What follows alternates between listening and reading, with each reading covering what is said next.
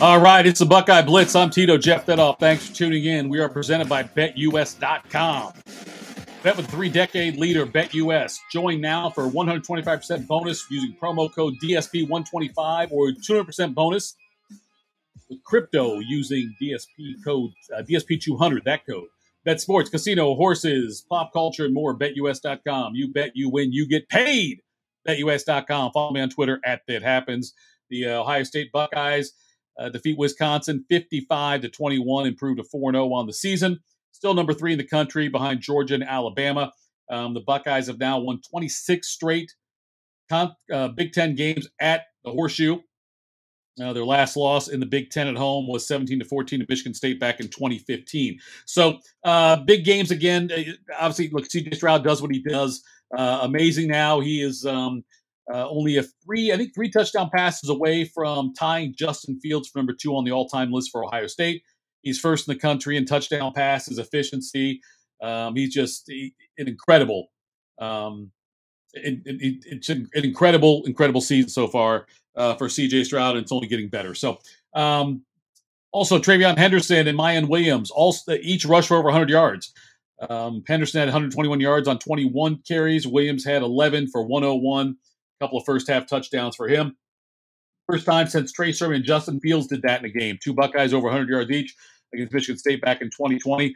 And it's so much fun to watch this offense when it's in high gear. And I don't see any way. It's difficult to find a way that you could stop Ohio State because, Henderson, although Henderson is not going to be a Heisman candidate this year, and that's not his fault. He's not going to be a Heisman candidate because he's not going to get enough carries to do it, not enough touches. And that's okay. Mayan Williams is a great 1B. He's a great complement to TreVeyon Henderson. They're both outstanding runners in their own right. There's no sense to lean on TreVeyon that much. You don't need to have a 300-touch season like a Derrick Henry might have had at Alabama or Trent Richardson. You don't need that. Ohio State's got enough depth, and it's not a drop-off. From Henderson to Mayan Williams, it's really not a drop-off. They are both starting caliber running backs for any team in the Big Ten and many teams in the country. That's how good they are. And Ryan Day talked about that after the game. He talked about the fact that, both of them are unselfish, that neither one is sitting there complaining about not getting the ball enough and not being winning touchdowns. And that's fantastic. That's all built into this Ohio State culture that Ryan Day and this coaching staff and the leadership on this team have kind of built. So it's fun to watch. That's what I'm saying. The offense, I can't find a flaw in it. It would take just an incredibly negative performance on all counts for Ohio State to have our time with the ball, because the running game's not working, the passing game should. It'd be really hard to see a situation where both of them are not working at the same time. And if a team keys on the run, if the defensive team keys on the run, obviously Ohio State can beat them through the air. You can't double team Ohio State's wide receivers. There are so many great receivers out there. If you try to focus on one of them, 2 other 5-star studs are going to be open. So again, look, Wisconsin 55-21, and it wasn't even that close. It was a bigger blowout even than that. So Cade Stover, the tight end, looked great as well. He had 4 catches, 51 yards, played really tough out there, looked good. That's somebody else who, as C.J. Stroud referred to him after the game, as a Swiss Army knife, is what he said. He can run, he can block, he can do anything. And so, Cade Stover, there's been a lot of Ohio State tight ends that have come through and not had a chance to really be showcase tight ends because of the fact that Ohio State's had so many other weapons, and they've really needed their tight ends to do more blocking than anything else. So, anyway, that's what's cool about this is that, Ohio State's offense clicking on all cylinders. Love watching it. A lot of fun. On the defensive side of the ball, Tommy Eichenberg had 14 tackles, which is a number higher than you see most of the time anymore in college football. If you remember back in the 80s and 90s, especially the 80s, with Marcus Merrick, Chris Spielman, I think Spielman had 29 a game against Michigan or some ridiculous amount. Those numbers don't happen anymore. 14 is a big number, career high for Eichenberger. Second straight time he had double digits as far as tackles go. All right, so now we're looking ahead. Ohio State 4-0. They take on Rutgers now this week, homecoming at Ohio State. Rutgers was 3-0 before losing to Iowa. They got beat 27-10 by the Hawkeyes. And Rutgers, they're 3-0. They start off kind of deceptive because, look, they beat Boston College by a point. They had to come back to win that one.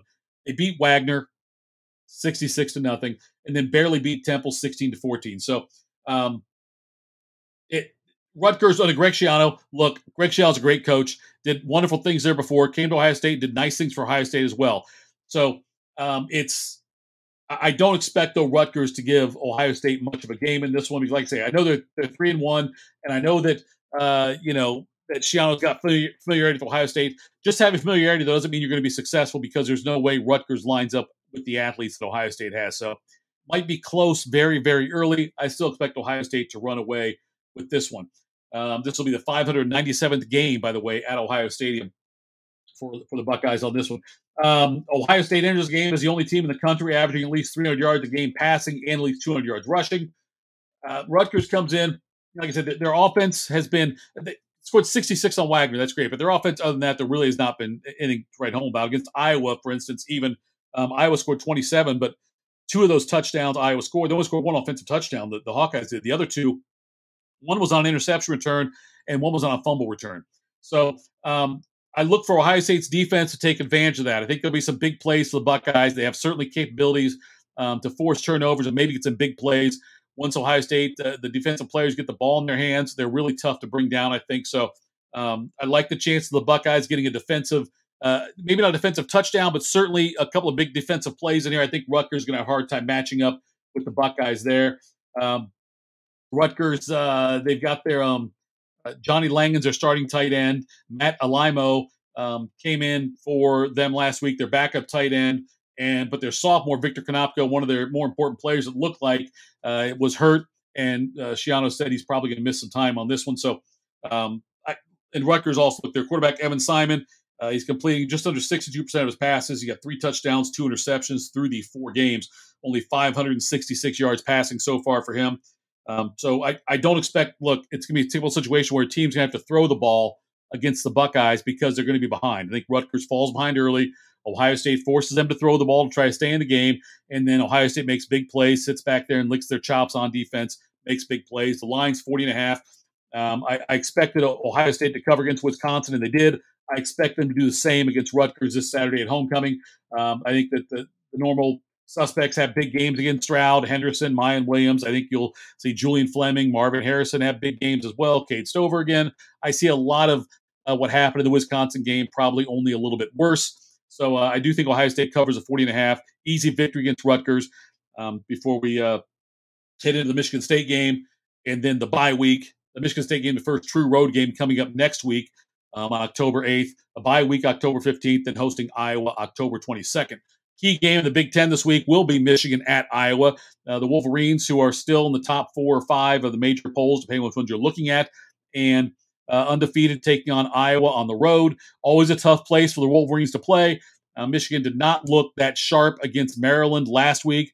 Maryland gave them a gift to start the game by fumbling the kickoff, and Michigan getting great field position going in for a touchdown, but Michigan had to hold on for dear life in that one to beat the Terrapins. So after Michigan's very easy start of their schedule, they now have a tough road contest. Their first true road test will be this week against Iowa.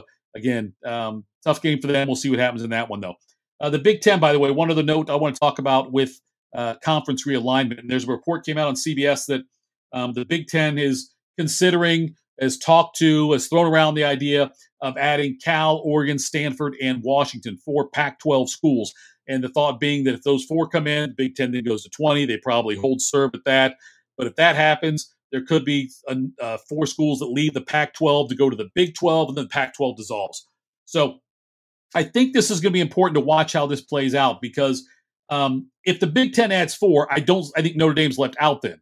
So I don't know if this is a ploy to have this news come out that Ohio State wants to get Stanford and plus 3 of these teams. I think that'd be the ideal situation. But if Notre Dame's not playing ball, they're not playing ball. So either way, I do expect the Big Ten to make another jump here. And, it's too bad to think the Pac-12 is going to go away, but that's what's going to happen. Out of those schools I mentioned, Cal, Oregon, and Stanford make the most sense to me. If they can add them and add Notre Dame, I think that'd be huge. So, but if Notre Dame's still saying no and they want to be stubborn about it, then I have no problem adding California, Oregon, and Stanford to the Big Ten. So that's it for today's Buckeye Blitz. Thank you for tuning in. I appreciate it. Again, I'm Tito Jeff Thidoff at That Happens. Lots to get into. We'll talk tomorrow about the Ohio State men's basketball team as they started to practice now.